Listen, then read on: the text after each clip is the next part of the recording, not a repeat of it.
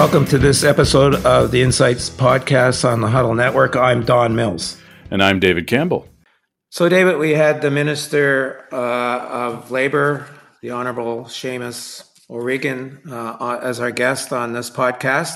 We got him in between a big meeting that's coming up with regard to the recent announcement about the postponement of Bay Nord, which was touted as one of the biggest offshore developments by the government not that long ago.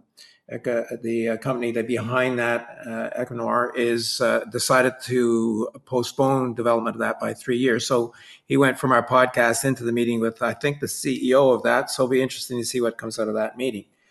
But, we were able to talk to him about a couple of his portfolios. Previously, he was the Minister of Natural Resources, and under his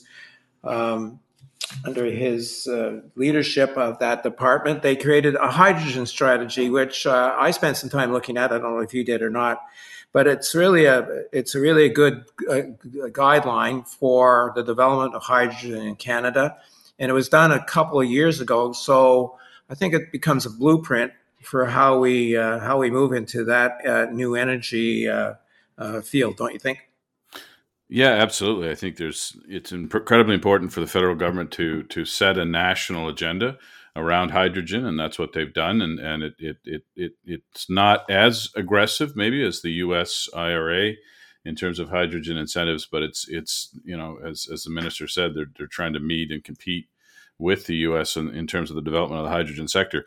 One of the things that struck me about this interview is most of the time now when you read about national politics, it's almost always the personalities of the leaders. So Trudeau and Poilievre, and there's this constant back and forth and all this stuff about Chinese interference. There's all of this stuff going on. But what we found out today and what we confirmed today is there's some, and what you did when you interviewed the Minister of IRCC, there's some really good people working on very important files.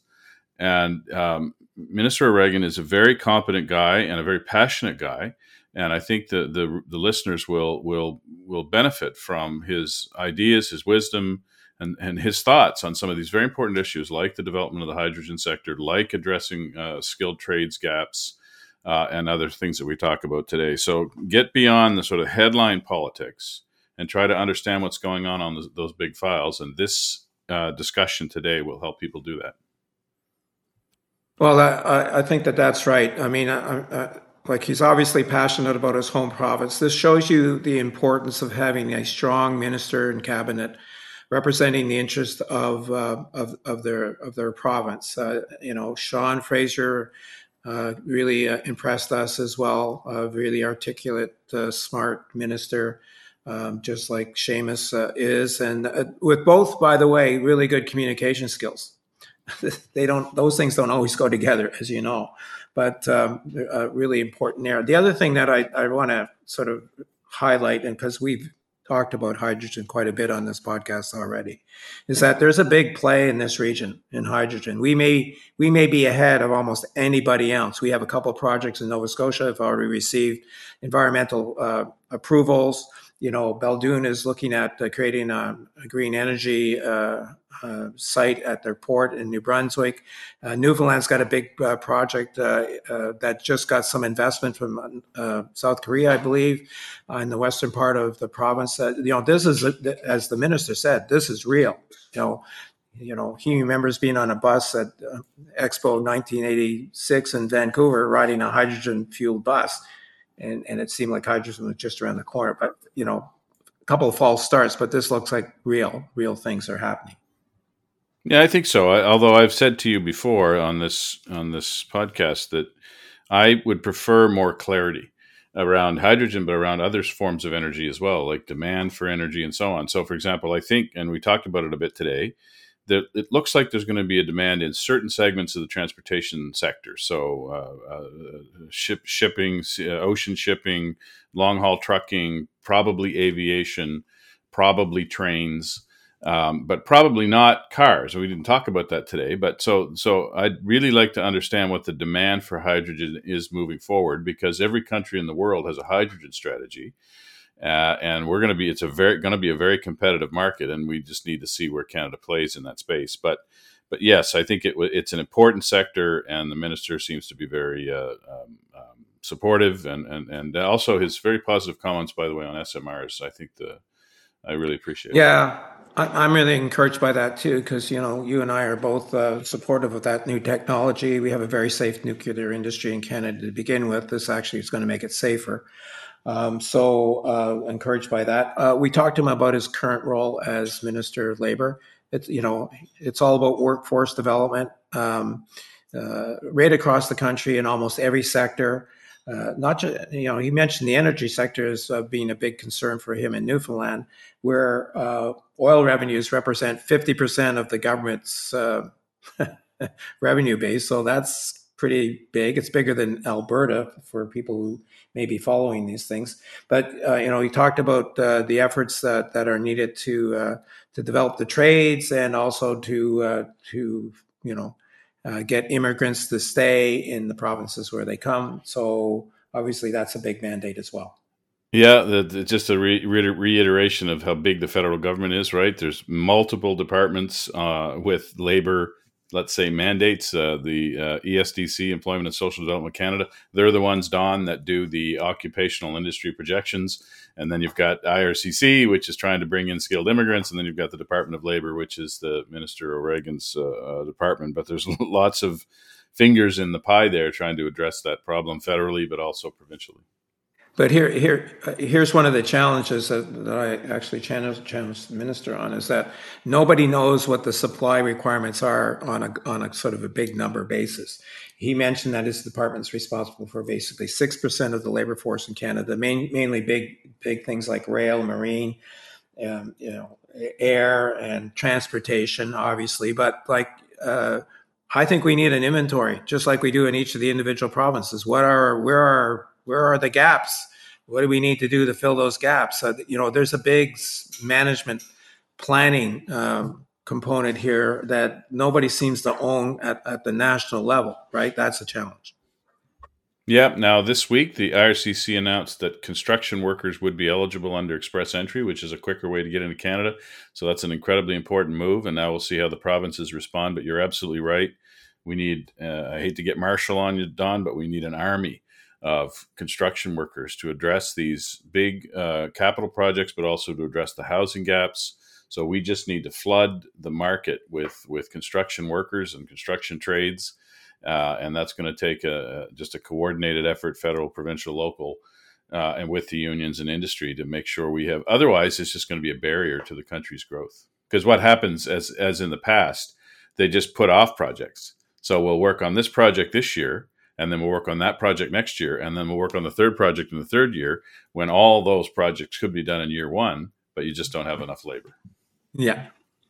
So we unfortunately didn't get to a bunch of questions that we are hoping to. It was a very engaging conversation with the minister.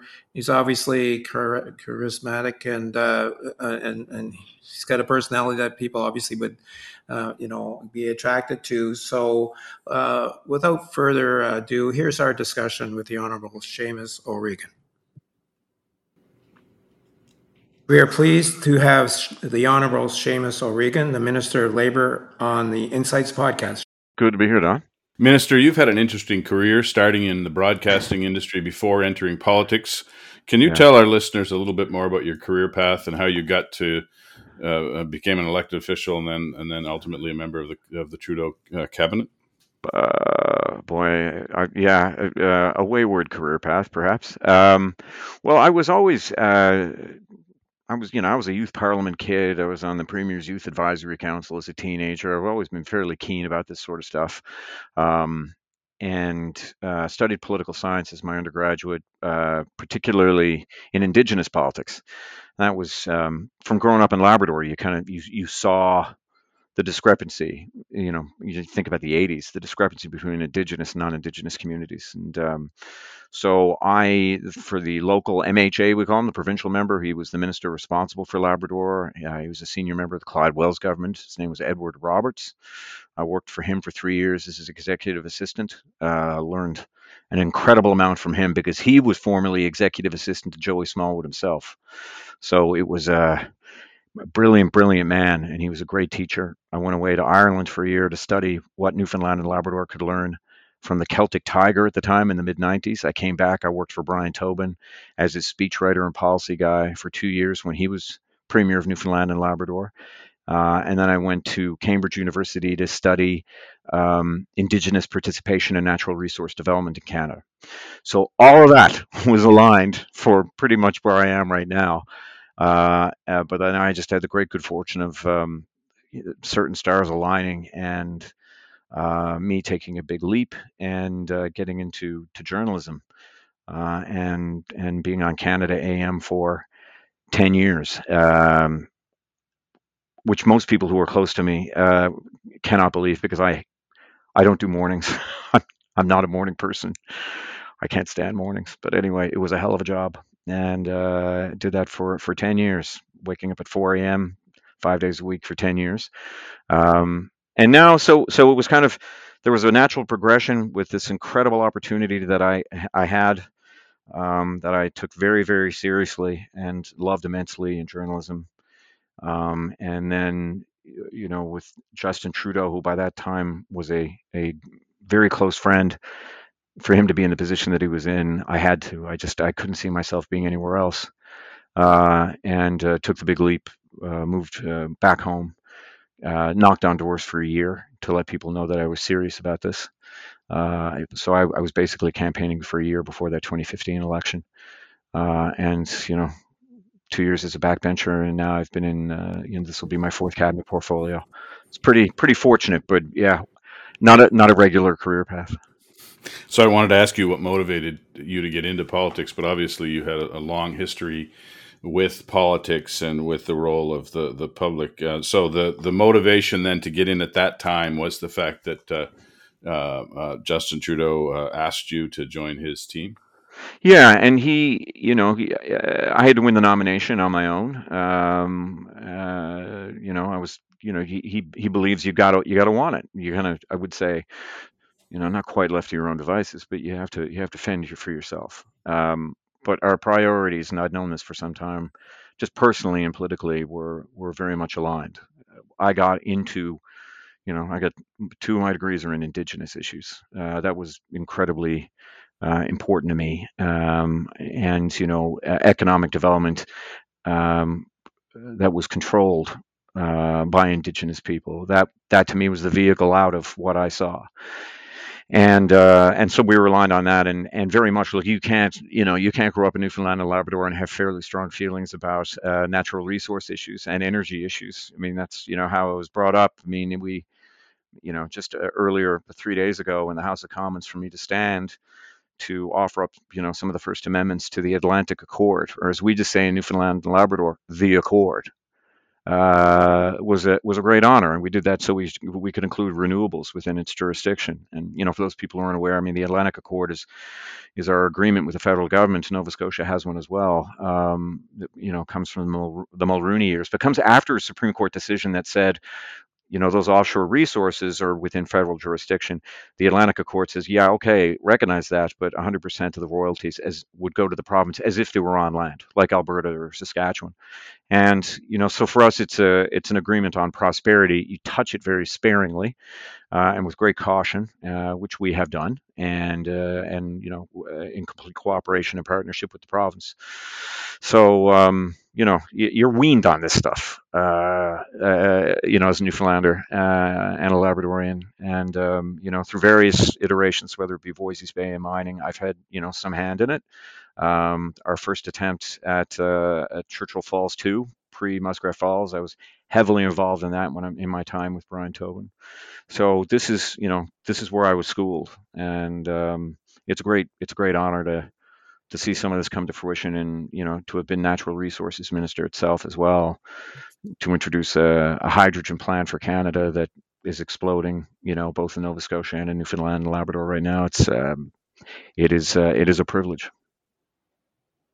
And that's where we'd like to really start our conversation, Seamus, with your previous portfolio as Minister of Natural Resources. It was during that time that the federal government developed its hydrogen strategy. Mm-hmm. Tell us a little bit about that, because I think that was a big deal that not many people paid a lot of attention to.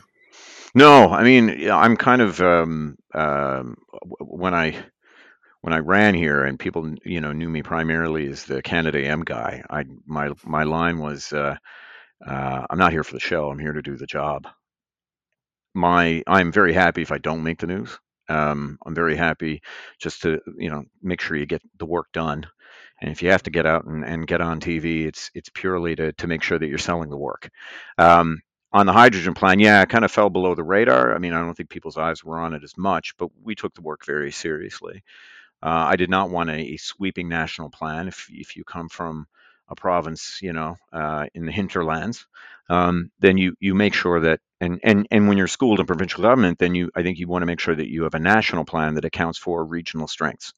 And at that time, I believed in the hydrogen color scheme, which we don't use as much anymore because it's just distracting. We want people focused on the emissions, not on the source of the hydrogen, but on the emissions profile.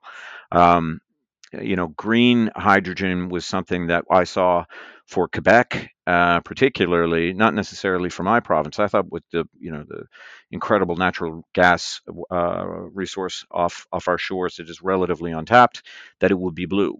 Blue hydrogen is derived from natural gas, and then carbon capture. And certainly, I think that will be how Alberta and Saskatchewan will go, just because of the amount of natural gas wealth, because of the infrastructure that already exists there, and because because the geology there is so, like, probably the best in the world for carbon capture. Um, but I was wrong.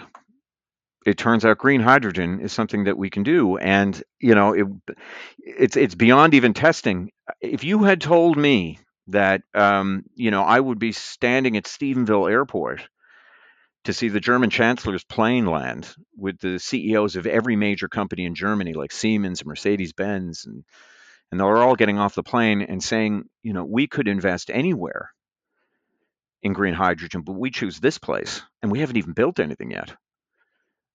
You just say, well, the customer is always right. And what we have now, both I think in Newfoundland and in Nova Scotia, is the beginnings of an incredible industry. I mean, Energy NL, which used to be the Newfoundland Offshore Industries Association, but now they embrace everything. They embrace all sources of energy and how they intermingle. The buzz here is the kind of buzz I saw at Voisey's Bay in the mining industry when we found the world's richest nickel find in Labrador, where I grew up. I still have a core sample of the original Voisey's Bay drill sample. I still have a core on my desk, just as a reminder of potential and what you don't know. And green hydrogen, we are looking at billions and billions and billions of investment dollars that is putting itself in the window right now for this. And I am watching an industry pivot, and it's an astonishing thing to see. Oil will be with us for some time. Probably it won't be combusted at the same level by any means, but as a resource, it will be with us for some time. But the renewables are getting cheaper. The demand is higher. Our proximity to the European market is so close. This is very real what is happening right now, and it is really exciting. Well, honestly, I want to give credit to the federal government to get ahead of this train by putting the strategy together. I've reviewed it. It seems to make a lot of sense. I mean, I'm not an expert, but to have at least a strategy in place is a great starting point. Yeah, I And agree. you can see the momentum. And we're going to talk. David's going to ask you a couple of questions about what's happening in our region. But there's been a lot of emphasis by your government on the electrification of Canada's transportation sector. That's part of Yeah. the report, basically the strategy. I want to ask you, what role do you think hydrogen will play in achieving the government's net zero goals by 2050? Well, it's particularly well served in industrial. in industrial areas, heavy duty industrial, hydrogen can play a real part. In long haul trucking, for instance, it can play where you're going, extraordinarily long distances. I think hydrogen will have a significant play. I don't think we've begun to realize it. It's like anything else. If we are able to figure out ways in which we can efficiently and cost effectively produce hydrogen in this country, then there will be increasing utilization of it in areas perhaps that we can't even imagine right now. We just know that the upfront capital costs are now more quickly accepted by people who want to invest in this area. And I think that people, it's the nice thing about being. So I have a map in my office here in St. John's and in my office in Ottawa, and it's the Newfoundland centered map of the world. And it's just a reminder, because when we look at the map of Canada, so often, the East Coast is just kind of like, sometimes they say the arse end. You just kind of see you're far away from the rest of it. But we're right next to Europe. And I mean, the years that I went and studied in Europe, in the UK, St. John's, we had a regular St. John's flight to Heathrow, 767. That was 3 hours and 55 minutes. And St. John's to Toronto was 3 hours and 30 minutes. So, they are just there, and proximity is money, and proximity, is closer to customers. So it's just a reminder to myself and to people who come to my office and anybody who I can talk to, that you have to align how you see the world. We are on the end of a very large country, but we are right smack dab, as far as I'm concerned, in the middle of the G7, and we have to really think that way. The Germans do.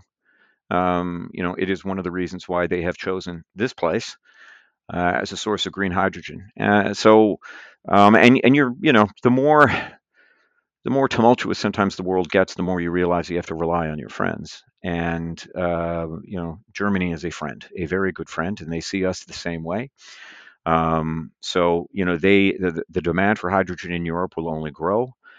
This relationship will only blossom. The German chancellor does not bring his plane to just anywhere, carrying all the major CEOs of Germany. I mean, we really have to let that sink in, that this is serious. And so we have to respond seriously. I think that that's one of the reasons why the Atlantic Accord amendments are so important. It shows that we are willing to work with the safe harbors that we have created, that investors know and understand. That gives us a leap forward, because, especially in this country, jurisdictional issues can, sometimes hold things up. So this shows that we're ready for business. Just as a quick aside, we had the president of Michelin North America on recently, and he surprised us by saying that one of the things that they're working on are hydrogen fuel cells. Yeah. Yeah. And it just shows you how quickly hydrogen has become a big topic, right? Yeah, people are looking at it. They're taking it very seriously, and I think it's also perhaps for his Michelin employees, but also I'm just thinking of the workers that we have here in this province. Man, I mean, guys, when I was natural resources minister, COVID hit. I mean, it was almost simultaneous. In fact, I was told, and my husband was warned, that if you're a natural resources minister in this country, you travel more frequently than the foreign affairs minister. So my husband was quite excited at that I'd be on the road so much. And like everybody else in COVID, we'd wake up and every morning I'd see him looking at me going, "You're still here." And yeah, still here, still working, still. You go around, you sell these resources. You think to yourself, okay, what's the issue here? During COVID, my biggest concern was losing the labor force, was losing people in this industry. I mean, between COVID and an oil price war, I can't tell you how apocalyptic it felt in this province.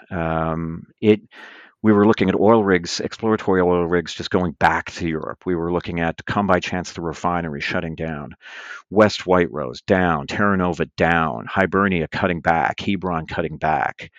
To say the time-honored Newfoundland phrase, the arse was out of her. I mean, that's why the mood here was so celebratory, because I reminded everybody of that. I brought my chief of staff, who's based in Ottawa, and our whole working period during COVID, he was in Ottawa and I was here. And I said, you got to come. I want you to fly in because I want you to meet these people that you've known and cried with over the phone and texted. I mean, it was a tremendously distressful time. I mean, just putting COVID aside, and of course all the distress that people suffered, but this, we felt that this was an industry that was falling apart, and it is an industry on which this province depends on more than Alberta depends on the oil industry. We depend on it for 50% of our revenues to this province. I mean, it was tough, and my biggest concern was we'd lose the labor force because I knew this day would come. Like I can't tell you how I knew this day would come, and I knew that 25 years ago when I wrote speeches for Brian Tobin during Hibernia First Oil, I knew then we didn't have a clue what we were talking about. We didn't know what we were doing, but yet somehow we were doing it. We were building this gravity-based structure, and it was happening. And I believe in the workers of this place. And here we are, and hydrogen's happening. I went down to the West White Rose site in Argentia. You got to see it to believe it, guys. But I mean, there's the beginnings of the foundation of a gravity-based structure that had been built, but now there's a shaft that is touching the sky that was built in the past 66 days by 1,200 people working 24/7, bringing the cement up to the top by wheelbarrow. I mean, um, I knew that the transition would require workers. We found billions in Alberta and Saskatchewan for the Orphan Wells program, just to keep people busy and doing something that we found, would be environmentally sound, taking orphan and inactive wells and decommissioning them. That wasn't, what would we do here? We found $400 million for the offshore here in Newfoundland to keep people in the workforce on the Terra Nova FPSO, and I'm finding other ways, to lower emissions. That was the thing: support workers and lower emissions, and it kept things going. So we didn't lose the workforce. Now, actually, my biggest problem here is labor shortage, like it is across the country. It's particularly acute here. I mean, the day I had the other day, I'm still beaming from it, even though it was the day that Equinor announced that they would be suspending Bay du Nord for up to 3 years. But, we made amendments to the Atlantic Accord, gave a press conference on that. I gave a speech that I had always hoped I would give to Energy NL. Again, an industry that has embraced all forms of energy here and embraced renewables with heart and soul. Then I go to Come By Chance with Natural Resource Minister Jonathan Wilkinson, go to Come By Chance to give $87 million to the refinery. They are recycling diesel and building sustainable aviation fuel.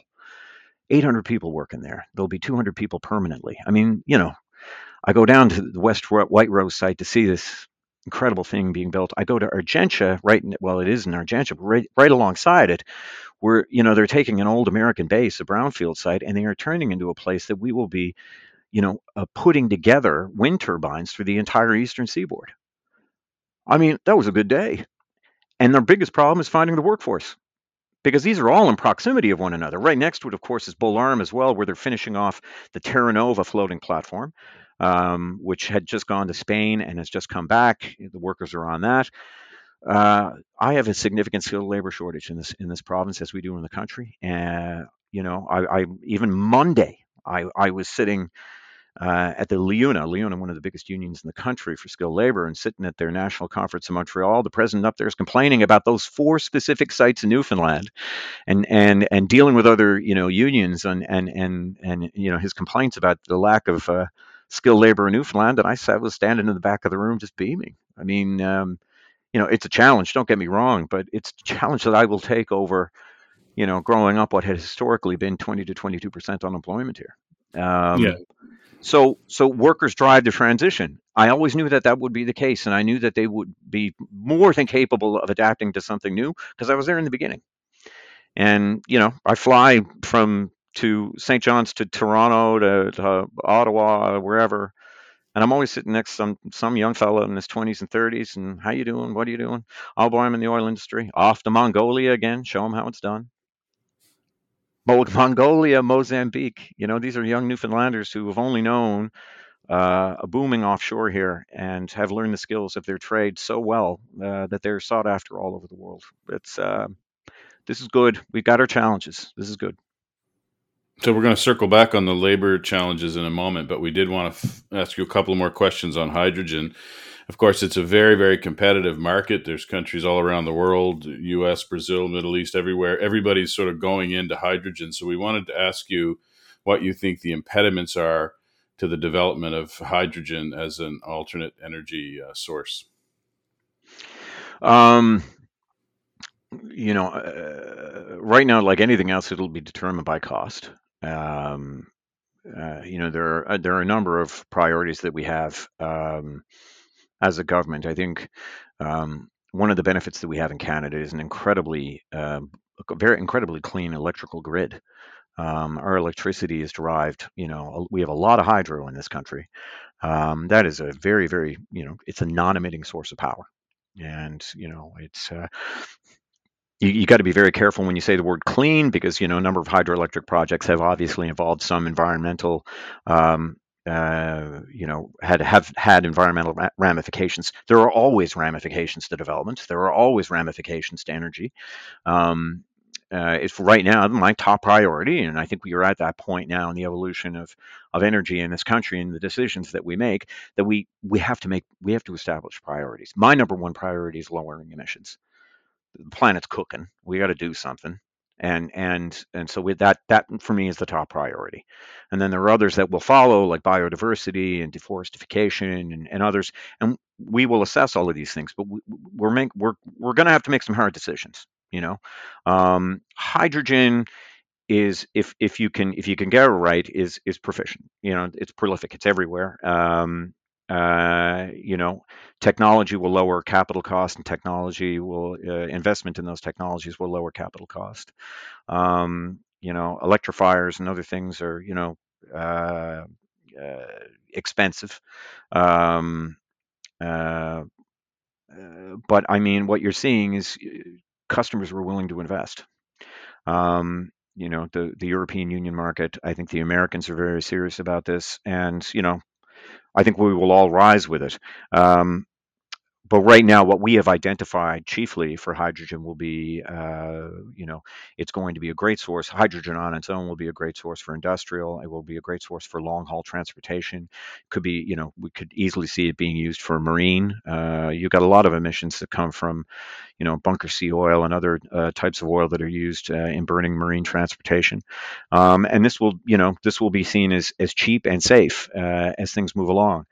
Yeah, hydrogen. I remember being, to show my age, at Expo '86 in Vancouver and driving in a hydrogen bus, and hydrogen's just around the corner.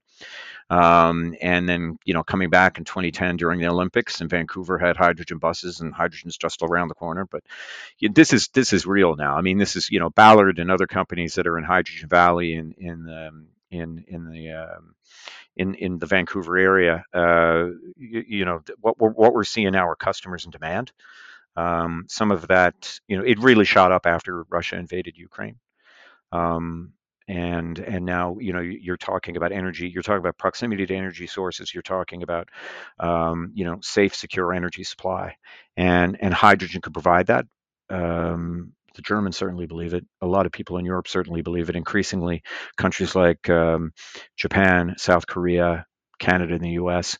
Increasingly believe it. I think this is the beginnings, and if finding ways now, as we are, to use wind to provide the electricity, to provide that hydrogen. This is incredible. We got lots of wind. If we can make money off of wind, we're going to be in a very good position. Yeah, and I think, Minister, when the rubber hits the road, when the private sector starts investing, and we saw this week that a South Korean company signed a $50 million deal with the proponent of the big green hydrogen project on Newfoundland's west coast. So that's really good to see the private sector. But I noticed in the CBC article that they called it a controversial green hydrogen project. Can you tell us why? Do you have any thoughts on why it's considered controversial? Well, I mean, I think if you're talking about and I believe that this one is particularly on land, then there are just, there are some people who just don't like the look of it, or don't want it on land. Again, I think this is about establishing priorities. There will always be a consequence, a ramification to actions that we take in creating energy. I am, I'll just as an example, I'm very pro-nuclear, always have been. It doesn't emit. It's stable and it's secure. The waste is tangible. We handle it well. We have a regulatory regime and a safety protocol in this country that is actually a competitive advantage. We're so good at it. We're tier one. So let's just stop, right? We got to make decisions now. The planet is cooking. We have to make some significant decisions. We began our SMR investments and our SMR plan when I was at Natural Resources. I think that we've got to think of bigger and better ways and greater technologies in efficiently and more cheaply building nuclear. But the bottom line is nuclear is safe, and nuclear does not emit. So we got to take this stuff seriously. Yeah, Don and I agree with you on that 100%. Just one last question on hydrogen. What is the role of the federal government to support these projects? You've got your hydrogen plan, but the United States government put a very, very lucrative incentive on the table for hydrogen production. What is the role in Canada of the federal government to help stimulate this sector and make sure we're competitive with the rest of the world? I think the last budget showed how serious we are. I think it was more than just our response to the Inflation Reduction Act, the IRA, kind of obscurely named, but you do whatever you have to do to get it through Congress. But basically, it's the biggest green package and green investment perhaps we've ever seen anywhere. And give the president incredible credit for this. So now we're in a position where we got to keep up. I got to tell you, as somebody who was natural resources minister during the Trump administration, dealing with a climate denier as energy secretary in the U.S., this is a good problem to have. Now we have to keep up with an administration that is demanding that we do more and is putting its money where its mouth is. So we knew that we couldn't be left behind. Chrystia Freeland believed very strongly in it, as did the rest of the government. But we recognized coming out of COVID that we had to lock down spending, and we're very serious about that. But we wouldn't be able to look our children and grandchildren in the eye and say we missed this opportunity. We don't want to be, this has happened. This is an amazing thing. So we have to keep up with the Americans. That is going to mean that we have to get serious about investment. We put 6 tax credits out there that are worth about, $86 billion. Investment tax credits, just to remind you, it's not something the politicians are normally given to, because anybody can avail of them. Politicians generally like picking winners, and you show up with a check and we cut the ribbon and we get to make a big announcement for a company with money. Investment tax credits kind of happen almost invisibly. We'll find a reason to celebrate when things are built. Don't get me wrong, politicians do, but it is not where we normally go. But it's what needs to happen. You need to, it needs to be a significant, deliberate, well thought out, transparent investment tax credit. We all worked very hard on this. I'm very particularly happy about this because, very much like its American cousin, this scheme of investment tax credits involves union labor. So you will not be able to fully avail of these investment tax credits on CCUS, clean tech, everything else, unless you hire a union workforce or pay a prevailing union wage, and that prevailing union wage is determined by unions. So this is huge. We had a significant issue. Anybody who's on the kind of green renewable side or is in favor just thinks that everything is sweetness and light and rainbows and unicorns. It isn't always. Not all of them were paying union wages. In fact, some of them were anti-union, and it was one of the reasons why oil and gas workers were like, "Don't sell us on this just transition. Like, give me a break. These guys don't pay." Stop demoralizing about what you should be doing. Stop talking down to people. If you want to let people know that you're serious about something and that you're serious about them, you will pay them. So that's what this says. You will be paid. a union wage. We encourage a union workforce. And you know what? That's not just like the good thing to do because you're pro-union, which we are very much as a government. It's a smart thing to do. We've got the most significant labor shortage that the country's ever seen. I mean, it's an issue with housing, not just with energy. So if you want to let people know you're serious, you have to attract them to the job. The money's got to be there. The benefits have to be there. So this is important to get it done. Yeah, I'm pretty damn proud of it. And unions are thrilled because now we're talking their language. We want to just switch directions here a little bit, Seamus. One of the challenges faced with hydrogen is finding enough wind power to create green hydrogen. Obviously, we had the CEO of Everwind Fuels on our podcast not that long ago. We're going to have the people from Bear Head as well, and they both in their plans have offshore wind as part of the future. We don't really have any offshore wind farms that I'm aware of at the moment. What barriers need to be overcome before offshore wind farms can be developed? I think that we're plowing through a lot of them. Some of them are regulatory, and I always say to people, one person's regulation is another person's red tape, but is another person's regulation. I mean, after an environmental disaster happens or some such, or a safety issue, we often go, well, what a government do? Maybe we need tighter regs. So, in times when we don't need them, we call them red tape, and in times when we do, we call them necessary regulation. But you got to be smart about it, and one thing that we are driven to do is make sure that wherever we can tighten things up, reduce the red tape. And when I say red tape, I really mean duplicative stuff. Um, we should do that. And it's very easy to fall prey in this country because of the multi layers of government. We have strong provinces, as we should, because they know their regions very well, and within them, municipalities, and then of course the federal government. So wherever we can streamline those processes, the quicker we're able to get business done and we're able to get things moving. Some things are necessary. Some things are, overlap. And so, we've got, I think, provinces that are determined to work with us.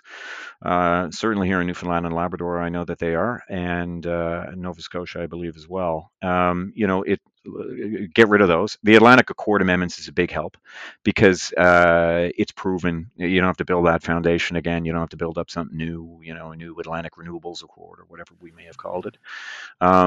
And we just expanded the breadth of scope of the agencies that work underneath it. They are getting rebranded now. Petroleum is out. Energy regulator is in, so that they encompass all sources of energy. So I think a lot of it's regs, and I think we're plowing through those regs right now.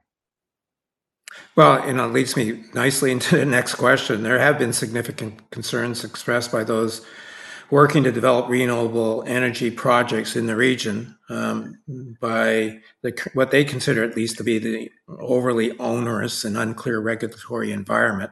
What needs to be done, in your view, to streamline the approval process? It's not just for renewable energy, by the way. We've done some sessions on mining, and the process to get a mine approved are years. Yeah. And yet we need more mines if we're going to be able to support the net zero by 2050 goal. So there's got to be a lot of work done in that area, don't you think?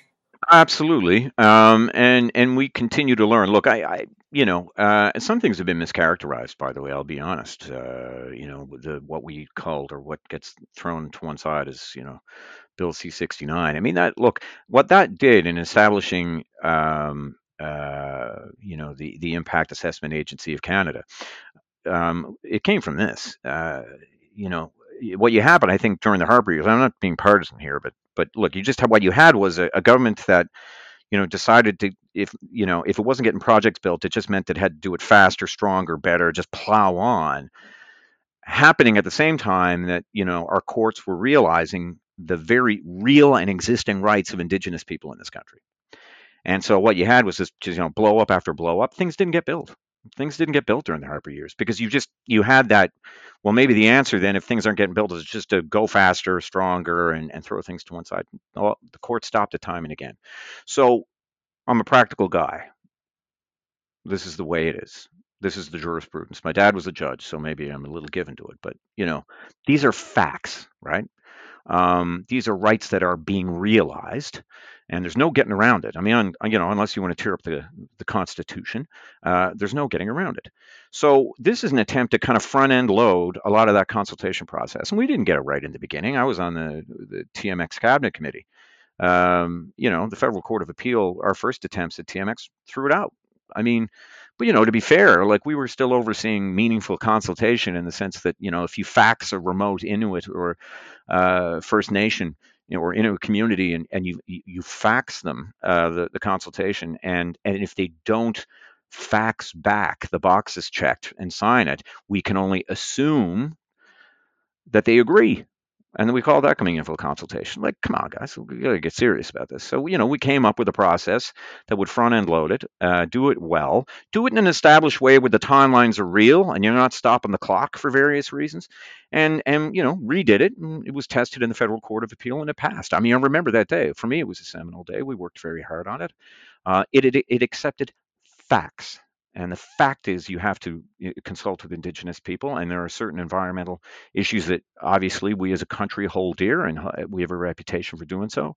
But having said that, we can be smarter about it. We can find ways to compact those timelines. We can find ways to do this better. I think also, I think here's a perfect example of it.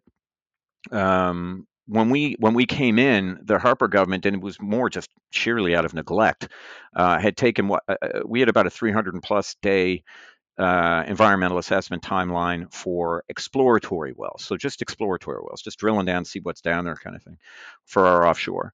They had increased it to 900. Because they were basically treating every exploratory well like it was a full-on Hibernia. They put them in the same category as an actual full-on development, which was completely inaccurate. And what we did was we did a regional assessment of the whole basin. So instead of being myopic and just looking at the area in which you're going to drill and however far out from that, we were looking how whole ecosystems in the basin work together. We did one big regional assessment. We took a year to do it. So that means that when you go in there now and you do an exploratory well, it's 90 days. We moved it from 900 to 90. It is one of the most competitive in the world. I'm very proud of that, because here's the thing: if you are smart enough, if you are creative enough, we found a way where it's better for business and better for the environment. Because we found ways in which how, as I said, all these ecosystems and different species intermingle. They're migratory. I mean, I couldn't believe that we had to consult with Indigenous people in New Brunswick for exploratory wells that were happening 300 kilometers east of St. John's. So how the frig, why are you doing that? Because the salmon swim. They swim next to these areas, and they swim all the way to New Brunswick. So you got to consult. So, this is just a smarter way of going about it. You do it all in one fell swoop, and then then you're able to look at the particulars afterwards, but the bulk of the work is done, and you've done a more extensive environmental assessment. It can be done. Don't tell me it can't be done. It can be done. We just have to be smart. Yeah, one example I wanted to bring up that I think is meaningful is that we had the CEO of the BC LNG Alliance on recently, which is I forget how many Indigenous groups or communities are part of that, but 14 or 17, something like that, and they've done kind of the blanket approach to resource development within their communities, their lands. And, I think that's a useful model for our region too, I think. And I hope that gets transferred over to our region in some fashion. Yeah. So David. Yeah, it's a good point, Don. I wanted to circle back on the Atlantic Accord, Minister. Of course, your colleague, Jonathan Wilkinson, announced those changes recently. Can you tell us a little bit about how that will help the development of energy resources in Atlantic Canada, specifically Newfoundland and Labrador? But I also wanted to ask you about the green elephant in the room, and that is around royalties. So the oil and gas provide tremendous royalties to the provincial government in Newfoundland and Labrador. I understand there is some sort of royalty regime associated with wind. Can you tell us a little bit about if there's royalties associated with these wind projects? Won't get into royalties. I will let that go by. But let me just talk about the Accord. Jonathan and I stood in the House. I was very proud to second it. It's as Natural Resources Minister, it's within his purview. It's as I said, I mean, it's just called the Accord around here. The Accord, and it's our Charter of Rights for Prosperity. Um, and so it's touched very delicately. I always praised John Crosbie back in the day for being a champion of this and getting it done. I have, I have both negotiated a renewal of the terms under the Atlantic Accord, and the province of Newfoundland and Labrador received an extra 2.5 billion. I have gone back to the proceeds of the Atlantic Accord to find 5.2 billion for rate mitigation in this province. There's not a day goes by I am not grateful to John Crosbie. But this was actually changing and amending the terms to include renewables. So I think its importance clearly is that it is a proven market mechanism. It provides jurisdictional certainty. We sorted out. It's proven. We've sorted out, the red tape and such, and the agencies are familiar to investors. So I think that that's what gives us a real leg up. Do not, don't reinvent the wheel. Just make a better wheel. So you're now the Minister of Labor. Can you tell us what your priorities are? You talked a little bit earlier about the concerns around trades, and of course that's a national challenge. We've got a lot of demand for trades, specifically for these hydrogen and wind energy projects, but for everything else as well, including housing. So what are your priorities at the Department of Labor? First of all, as you've probably guessed from the course of the interview, your priorities are never far from your province, regardless of the portfolio that you hold. And I've been dealing with these issues even at Indigenous Services and Veterans Affairs. I've been dealing extensively with the Accord and energy issues. But for labor itself, it is, most certainly it's the skilled labor shortage. It's a labor shortage all around, but it's skilled labor shortage. It's also just making sure that, I have about 6% of the workforce. 94% of the workforce is governed by the labor departments of the various provinces and territories. For me, if you look at it, you're talking about marine, long haul trucking is probably my biggest. Aviation, airports, banking, telecommunications. You're talking a lot about supply chains. Rail is big. And very early on in my tenure as a labor minister, CP Rail, we had a strike, we had a work stoppage. I was in Calgary with parties at the table and getting texts from Marty Walsh, the Labor Secretary in the United States. And then I just remember I think it was the day before the day, or St. Patrick's Day, and Marty's former mayor of Boston. And, after all the texting, now that we had a work stoppage, he called me and said, Seamus, it's Marty, and calling from the White House. And your name is being mentioned a lot, not in a good way. That'll send a shiver down your spine.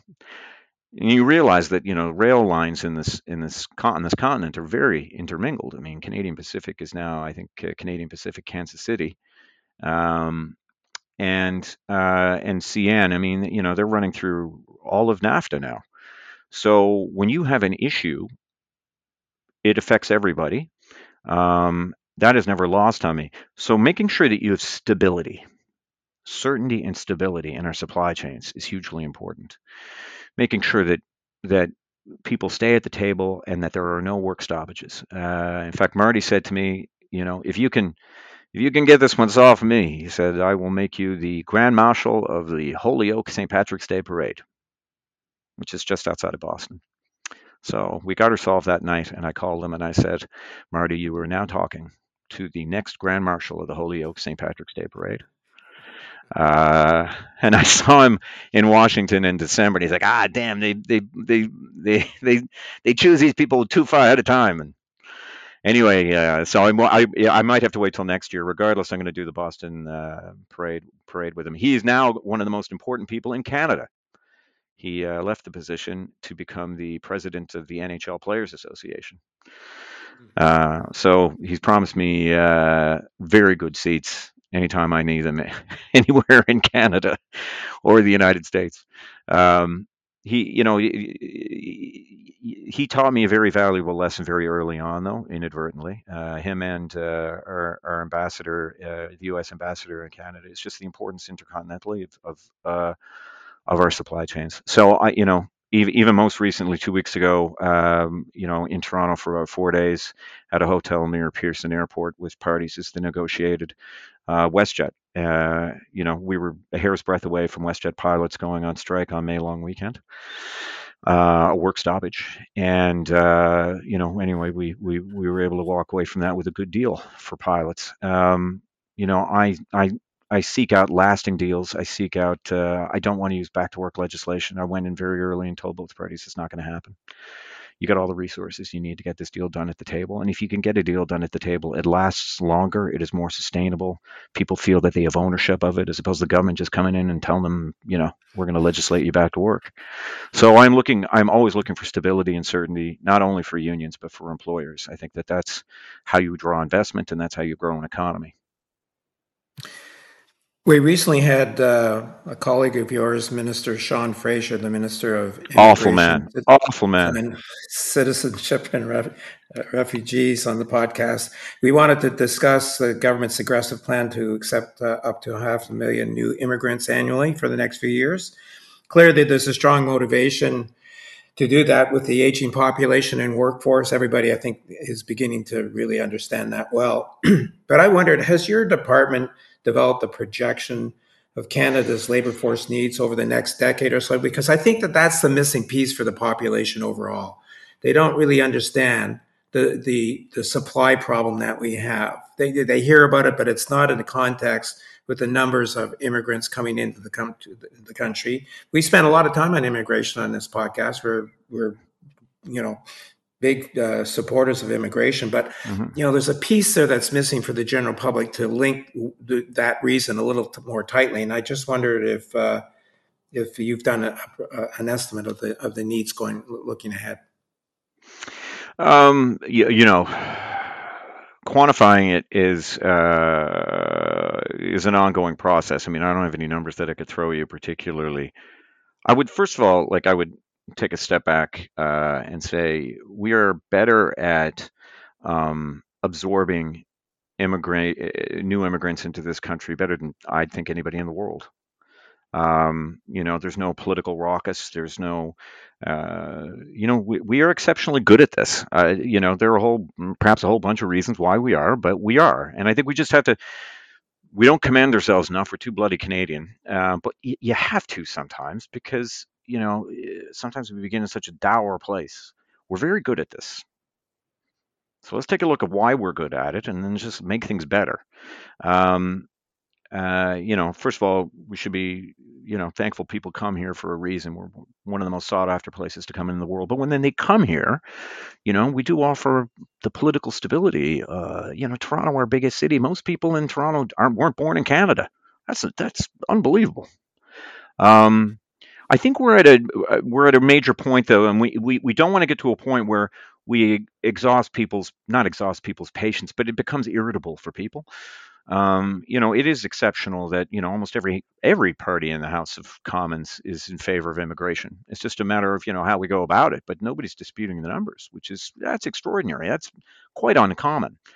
I think what Sean, with his big brain, is tackling is how do we use better systems, including artificial intelligence, to look at the people that we are drawing, maybe draw, people from particular areas as well, and stream them more quickly to the places where they can be the most fulfilled and where they can provide the most productive role in the economy. He was astounded by how much continues to get done by paper and pen. He wants to kind of jump over that and start getting into AI. We're getting there. I think a lot of it is just, again, I think it's just being smarter about it. Hang on one second, guys. Are they here? Okay. Okay. We'll have to clue up soon because I got the Equinor guys here soon. I don't mind you mentioning that, but it's an important appointment with Beta Nor and all. So I think we just got to be smarter about it. I think also I'm incredibly happy that more and more are choosing Atlantic Canada. One of the earlier things that we did was say, okay, like we had a problem where you'd have somebody come in, then they get their permanent residency card, and then the family would be allowed to come in, and then they'd up and leave Halifax or Dartmouth or Sydney or St. John's and then they would move to Montreal, Toronto, Calgary, Vancouver. So, we started getting smarter about it and bringing over prospective PRs with their spouse, generally their wife and kids. Get the spouse in work if he or she wants to work. Get the kids in school. And our retention rate went through the roof because now you had two people who had a job, who are happy, uh, and kids who were in school. And so that's another reason, just like anybody else, you're like, the kids are happy, they're in school. Do we want to move? Because the automatic tract was just to move to a larger center. And now, I mean, I look, our numbers are growing for the first time in far too long in Newfoundland. I'm thrilled about that. My God, had the Halifax area is just booming, and our cultures are richer for it. Our economies will be richer for it. We'll all be richer for it. So, we started that. We set the ground for that very early on when Sean Fraser and I were just backbenchers. We got very aggressive, even as backbenchers, about immigration and being smarter about it. It's beginning to bear fruit. Like anything else, we can be smarter about it. I think, Sean is incredibly well equipped for the job, feels very passionately about it, and plays the bagpipes on top of it all. It's just I can't stand overachievers.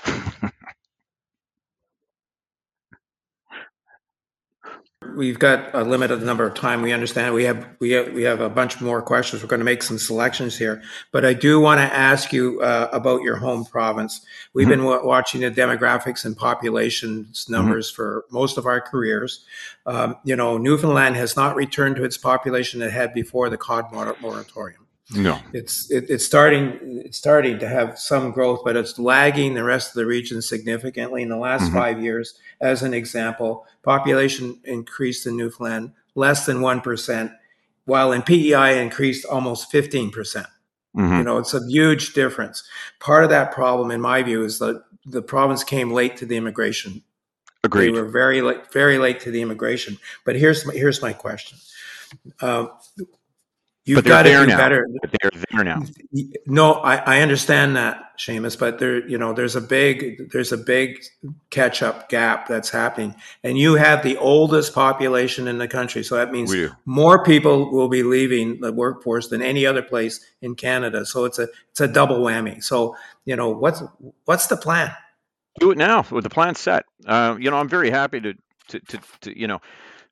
say it is happening now. Premier Fury it is perhaps his top economic priority. Andrew and I have been good friends for a long, long time. We are also very passionate about immigration. I'm very proud of the fact, by the way, that my grandfather came from Ireland at a time when the Irish weren't very welcome in most places around the world. He came over as a refugee from the Anglo-Irish War and the Irish Civil War, and he found a home here. I know Seamus O'Regan sounds like perhaps the most Newfoundland name you've ever heard. It is actually completely Irish. I feel very strongly about it. We've turned a corner on it now. And Don, I read those reports and I read your articles about it. You're absolutely right. We relate to this, but it's happening now. If anything, I get, not that I would encourage you to follow the Twitter feed of the immigration minister for Newfoundland and Labrador, but, you get sometimes saucy tweets from him on our backs trying to get us to do more and more and more and more. I will take that. That is not a bad thing. So, they are willing to take as many as they can absorb. We are maxing out those numbers. I think, Newfoundlanders and Labradorians are very, very welcoming people, as it were. But you really you got to embrace it. You really have to embrace it in a fulsome way, and they are now. So it's just taking hold. I would say in the past 2 years, we've seen those numbers spike up, and that is going to be sustained because people here are serious about it, and we just we've seen like other places just how much richer we are for it. So it's going to set and it's stable, and we will catch up. And I think that we're willing. I look at PEI. PEI's done some extraordinary public policy moves to get this right, to retain people, tying it to student loans and forgiveness of student loans and stuff. And we learned from that. We're not myopic. We're looking at that very keenly. I got to go pretty soon, guys. But go ahead, fire away. And then we'll have to clue up. I'm sorry about this. I'd say just one last question then, Minister. You've been talking passionately about your home province, and I think we'll end on that. So what makes you the most optimistic about the future of Newfoundland and Labrador? People.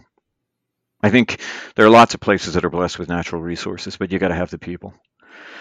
And I just talk myself into a job. That's what the Prime Minister keeps saying. And that's why I'm Minister of Labour. We have an incredible ability to adapt. And I think some of that just comes from the pragmatism, the practicality of growing up on an island in the middle of the North Atlantic.